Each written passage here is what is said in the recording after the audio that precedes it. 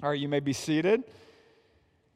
And as you find your seat, go ahead and grab a Bible in the pew or grab your Bible that you brought with you. Or even better than that, if you don't have a Bible, you can take that one and make it your own. Or you can get the YouVersion Bible app. It's a fantastic Bible app that you can download if you have a phone this morning. But whatever Bible you have, go ahead and make your way to Galatians chapter 2. We're spending this fall walking through this book that is actually a letter that the Apostle Paul writes to a group of churches in this region known as Galatia. That's why it's called Galatians. You find it in the New Testament, which is the second part of the Bible if you're new to the Bible.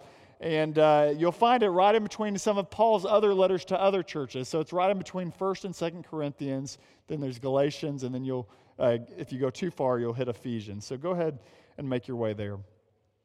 If you were with us last week, you know that one of the amazing truths that the book of Galatians, really more than any other book, reveals to us in many, many different ways is this incredible truth of God's amazing grace that He has given to us.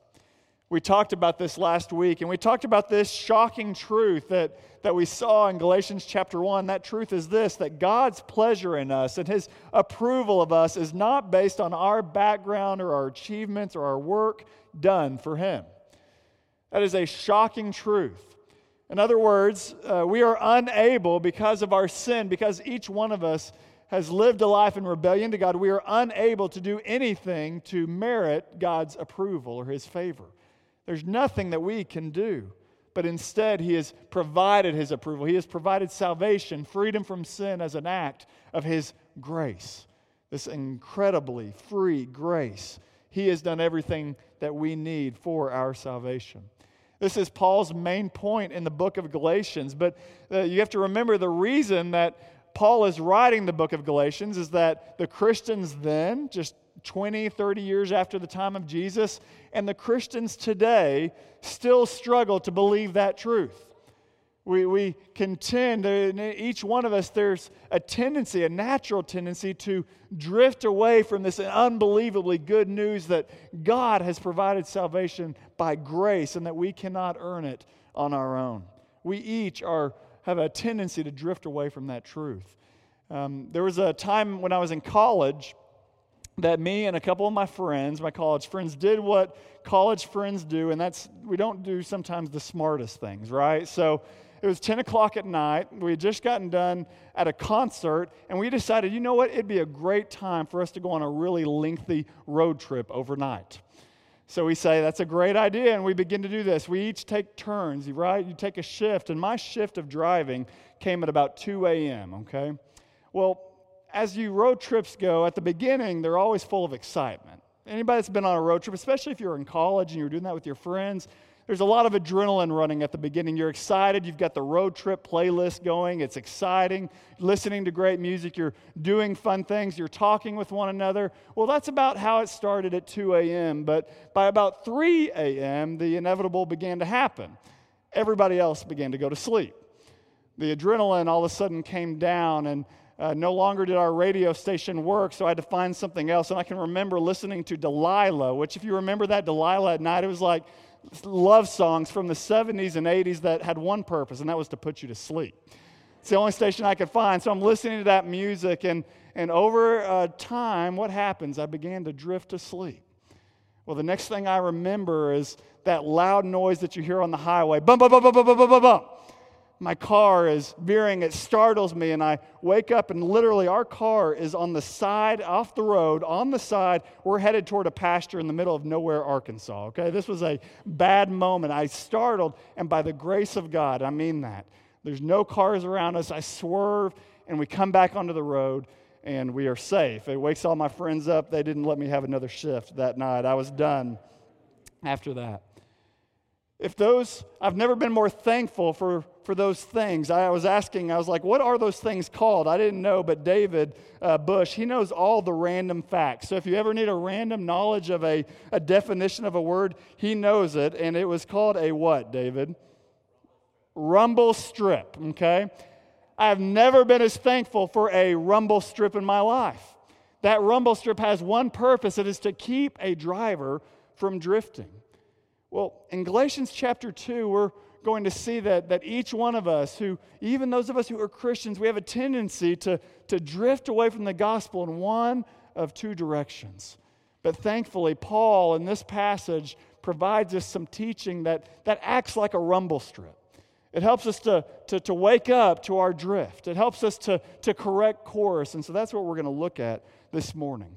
There's two different passages that account two different events that happened in the life of Paul, and then he finishes out with that teaching that Eric read just a minute ago. And so I want us to look at these two events, and then we'll look at what Paul says at the end to kind of bring it all together. If you would, read with me Galatians chapter 2. We're going to start in verse 1. The Word of God says this. Then after 14 years, this is Paul talking about kind of, he had come to know Christ, he was become a minister of the gospel. He says, then after 14 years, I went up again to Jerusalem with Barnabas, taking Titus along with me. I went up because of a revelation and set before them, though privately before those who seemed influential, the gospel that I proclaim among the Gentiles, in order to make sure that I was not running or had not run in vain. But even Titus, who was with me, was not forced to be circumcised, though he was a Greek. Yet because of false brothers secretly brought in, who slipped in to spy out our freedom that we have in Christ Jesus, so that they might bring us into slavery, to them we did not yield in submission even for a moment, so that the truth of the gospel might be preserved for you. And from those who seemed to be influential, what they were makes no difference to me. God shows no partiality. Those, I say, who seemed influential added nothing to me. On the contrary, when they saw that I had been entrusted with the gospel to the uncircumcised, that's talking about the Gentiles, anyone that's not a Jew, to the uncircumcised, just as Peter had been entrusted with the gospel to the circumcised, talking about the Jews, for he who worked through Peter for his apostolic ministry to the circumcised worked also through me for mine to the Gentiles. And when James and Cephas and John, who seemed to be pillars, perceived the grace that was given to me, they gave the right hand of fellowship to Barnabas and me, that we should go to the Gentiles and they to the circumcised. Only they asked us to remember the poor, the very thing I was eager to do. So this is the first event that Paul talks about in Galatians chapter 2. And in this event, we see the first drift. We see the first natural tendency for those of us, even who are walking with Christ, to drift away from the gospel, and that's this. It is practicing the right behaviors, but believing a lie. It is the drift of practicing the right behaviors, but doing so based on a false truth. Now, what happens in this passage is that Paul is going to Jerusalem because there needs to be a conversation with Peter, James, and John. As he is going out and doing his ministry among the Gentiles, many of the Gentiles are coming to faith. Many people are giving their lives to Christ, and yet there's this question that comes up. What must these Gentiles do to be saved?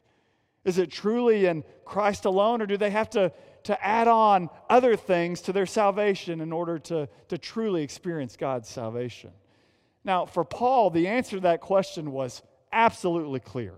There was no hesitation on Paul's part. He knew that salvation was by grace alone, through faith alone, in Christ alone. That's the message of Paul throughout the New Testament. He is confident of that.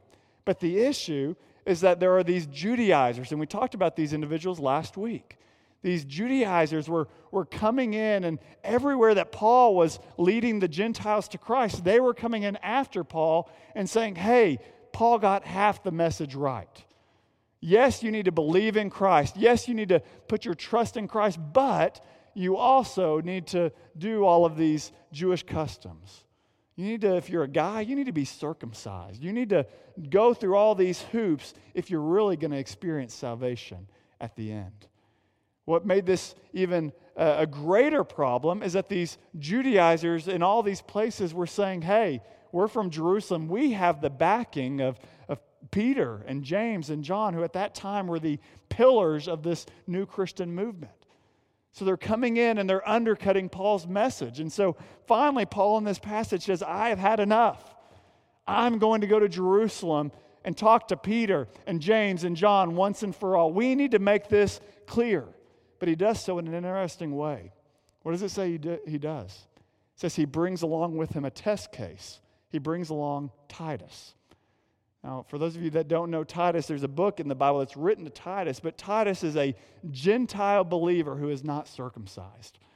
And so what he does, he says, we can talk about these things in the abstract. A lot of people love to do that about theology. Let's talk about them in the abstract. But at the end of the day, he knows he's talking about human souls. And so he says, Titus, come with me. We're going to go face Peter, James, and John, and we're going to see what they do. If I'm Titus, I'm thinking, I sure hope this goes well, right? I do not want to be circumcised, and this is not a good thing. But this is it's a major, major moment in the New Testament. Peter, James, John, Paul, all of the people together making this decision. What must a Gentile do to be saved? Paul is certain it's only by God's grace through faith in Christ alone. What will they do? Well, thankfully, we find in this passage that they agree with Paul. But here's the thing. The reason Paul makes a big deal about this is he knows there's a tendency in each one of us, and from the very beginning of Christianity, there was this tendency to believe my salvation cannot be truly an act of God's grace. I can't just receive it. I can't just put my trust in Jesus. I have to bring something to the table. I have to do something to merit or earn God's favor. I have to clean myself up. I have to do enough good works. There's always been this tendency. So Paul wants to, from the very beginning, nip it, right? He wants to stop it right at the very beginning. We see this drift throughout history where some people have said, yes, you can become a Christian, but you also really need to do certain things. You need to be part of a political movement if you're really a Christian. If you're really saved, you have to be baptized. If you're really saved, you have to be able to speak in tongues. If you're really saved, you need Jesus plus something else. You need to have Jesus plus go to this church. Be part of this movement. Jesus plus your works. You need to live by this list of do's and don'ts. If you're really going to be saved, it takes Jesus' work and your work. And so there's this tendency within each one of us, but Paul says no. In verse 5, he says, to them we did not yield in submission even for a moment, so that the truth of the gospel might be preserved for you. What does Paul do? He says, I'm like one of those bumps on the side of the highway. Anytime you may veer and say, well, if I can just add this, he says, no, you can't add anything to the work that God has already accomplished. And thankfully, Peter, James, and John, the pillars of the church, it says that they agreed with Paul. They said, Titus doesn't have to be circumcised. Paul says they added nothing to my gospel. And instead, they gave the right hand of fellowship, which that is a much more meaningful thing than when we shake hands. The right hand of fellowship says, you have our full backing. We are with you, not with those Judaizers. So this was a very significant moment. All of us tend to drift toward wanting to earn God's favor, to earn his love. Paul says no. Be careful of that drift. Let's look at a second scenario, if you would. Read with me in verse 11. It says this is down the road. This is after this event. It says, but when Cephas, talking about Peter, came to Antioch, I opposed him to his face because he stood condemned. For before certain men came from James, he was eating with Gentiles. But when they came, he drew back and separated himself, fearing the circumcision party. And the rest of the Jews acted hypocritically along with him, so that even Barnabas was led astray by their hypocrisy. But when I saw that their conduct was not in step with the truth of the gospel, I said to Cephas before them all, if you, though a Jew, live like a Gentile and not like a Jew, how can you force Gentiles to live like Jews? Now, this is the second drift that we see, and it's a drift in the opposite direction, okay? So if the Judaizers were those who had the right behaviors, right? It's not that they were bad behaviors.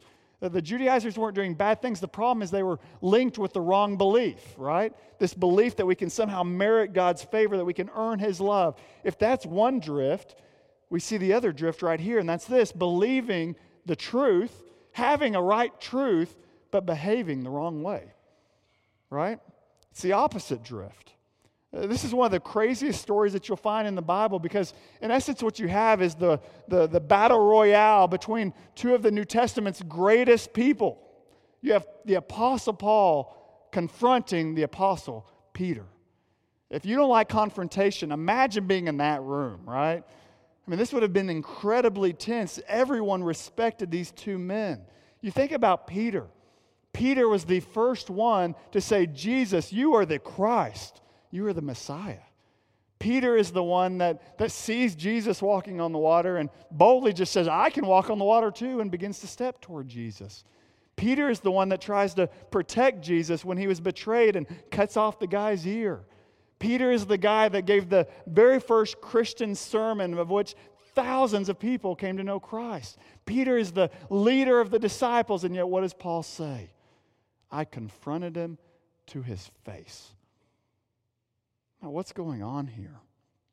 Well, if the Judaizers represent those of us who are doing good things, but it's linked to this wrong belief that we have to earn God's favor, Peter in this passage represents each one of us who has the right belief, right? We believe the gospel. We know the truth of the gospel, but we find ourselves drifting towards the wrong behavior. Our word for that in our normal vocabulary is what? Hypocrite. We know the right thing, we believe the right thing, but we don't do the right thing. Our actions don't line up with our beliefs. That's the essence of a hypocrite. It's clear that Peter had a right understanding of the gospel. I mean, just one passage before this, what did he say? Yes, salvation is by grace alone, through faith alone, in Christ alone. Peter knew the gospel. Peter preached the gospel. And yet in this moment, what happens? It says that when Judaizers came to town, when they showed up in Antioch, he had been sitting with Gentiles, eating with Gentiles, hanging out with Gentiles. But when these Judaizers come, what does it say? It says, but when they came, he drew back and separated himself, fearing the circumcision party. Peter drifted. He drifted away from the truth. He didn't associate with the Gentiles. He stepped back, and no longer did he eat with them. And before long, he wasn't having anything to do with them. Because of why? Because he feared the circumcision party. He feared the Judaizers. He had a fear of man and what they would think of him, what they would do with him.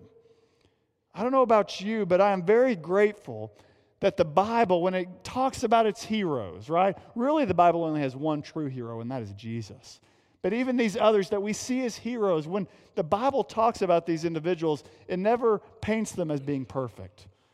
It gives us a realistic picture of even the heroes of the Bible. Peter is a man who knew the gospel. He preached the gospel, but he drifted from the gospel. His actions weren't always in alignment with that truth. And that's what Paul is so angry about. In verse 14 it says, but when I saw that their conduct was not in step with the truth of the gospel. Now, friends, if this is true of Peter, is it not also true of each one of us in this room? Is it not true that there are times where our lives, maybe it's an action, maybe it's a behavior, maybe it's a motive, but it does not line up with what we truly believe about the gospel? It doesn't line up with our faith in Jesus Christ. This happens with the Christian who knows mentally that they have the approval of God, that they didn't earn it, but all of a sudden they find themselves dying to earn the approval of others. They find themselves dying to be approved in their success and in their life and their family and everything else. It's the Christian who knows their satisfaction is in Jesus alone, and yet they find themselves drifting toward looking for satisfaction in a life of sexual immorality. They know the truth, but their life is not in alignment with that truth. It's the Christian that knows that Jesus is their security, that their security can only be found in Jesus alone. But what happens? We drift, and we begin to look for security in our bank account, in our retirement, and all of these things. We think if I can just have this, then I'll truly be secure. We add to Jesus. It's the same thing as the Judaizers.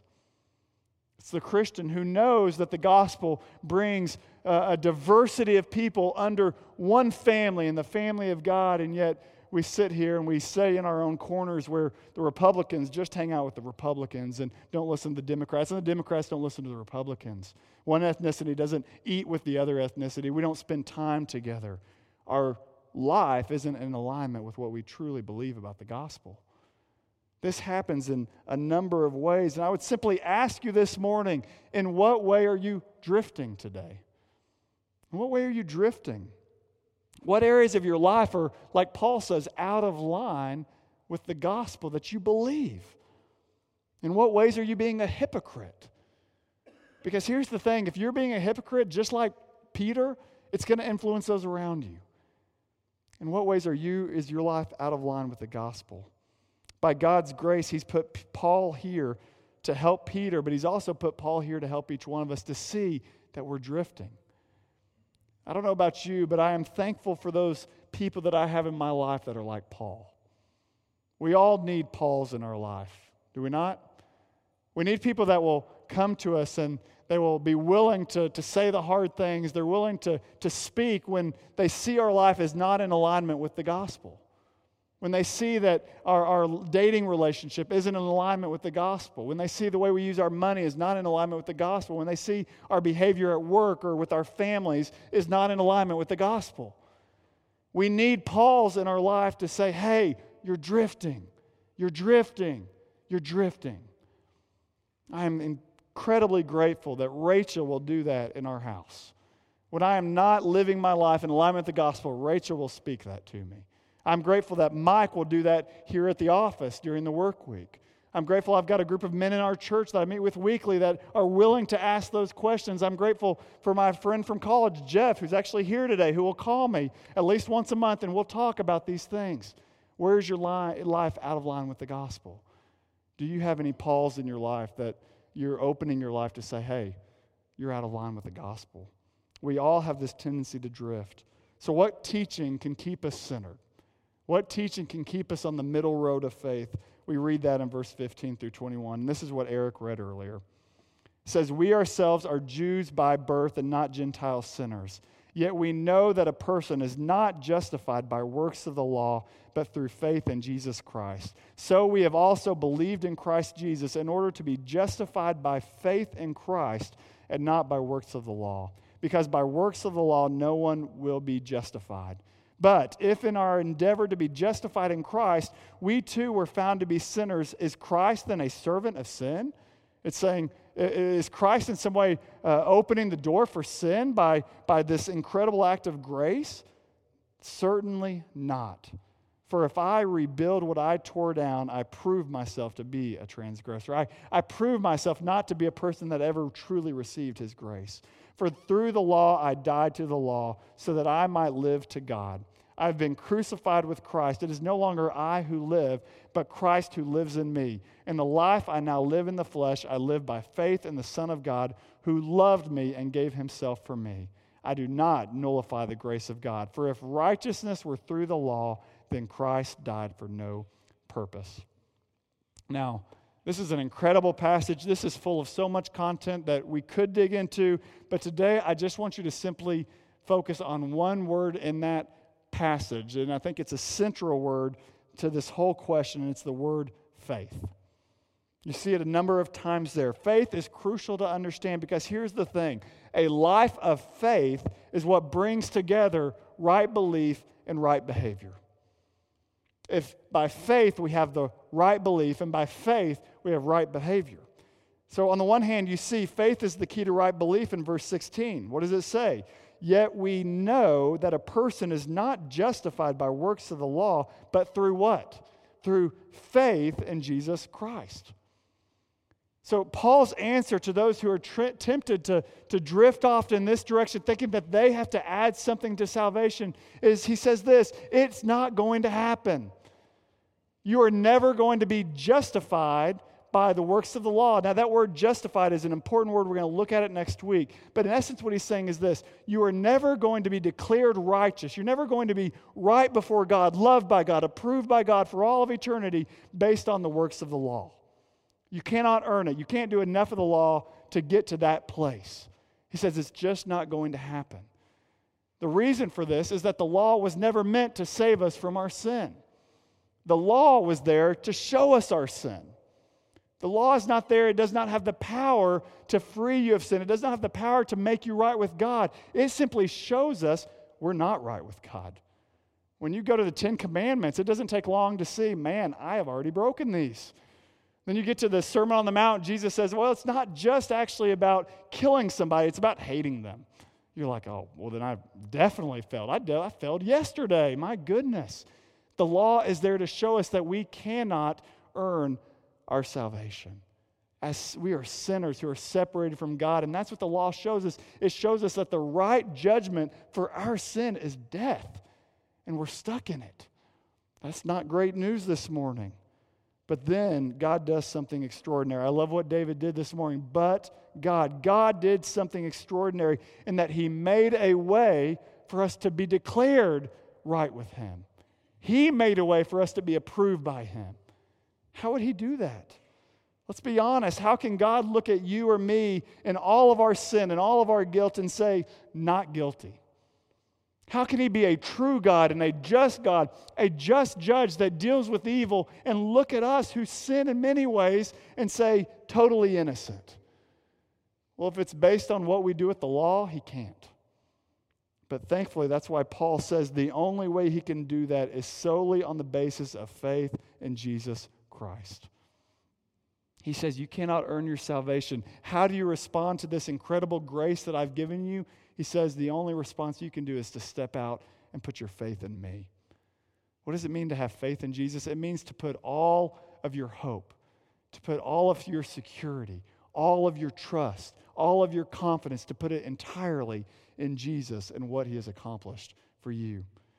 You see, when we do that, when we put our trust in Jesus, the Bible tells us an amazing divine transaction happens. You read about this in 2 Corinthians 5. It says this, for our sake He made Him to be sin who knew no sin. Now, friends, I know if you have been at First F for a long time, you've heard this over and over again, but I hope this never gets old to you. Here's what that means. It means that God took all that was in your account, okay? He took all of your sin. He took all of your guilt. He took all of the judgment due your sin. He took all the penalty due your sin, all your death that was due your sin. And what does it say? It means that He poured it out on His own very Son, Jesus Christ. He took all that was on our account and He put it on Jesus on the cross. That is why Jesus gave Himself for us.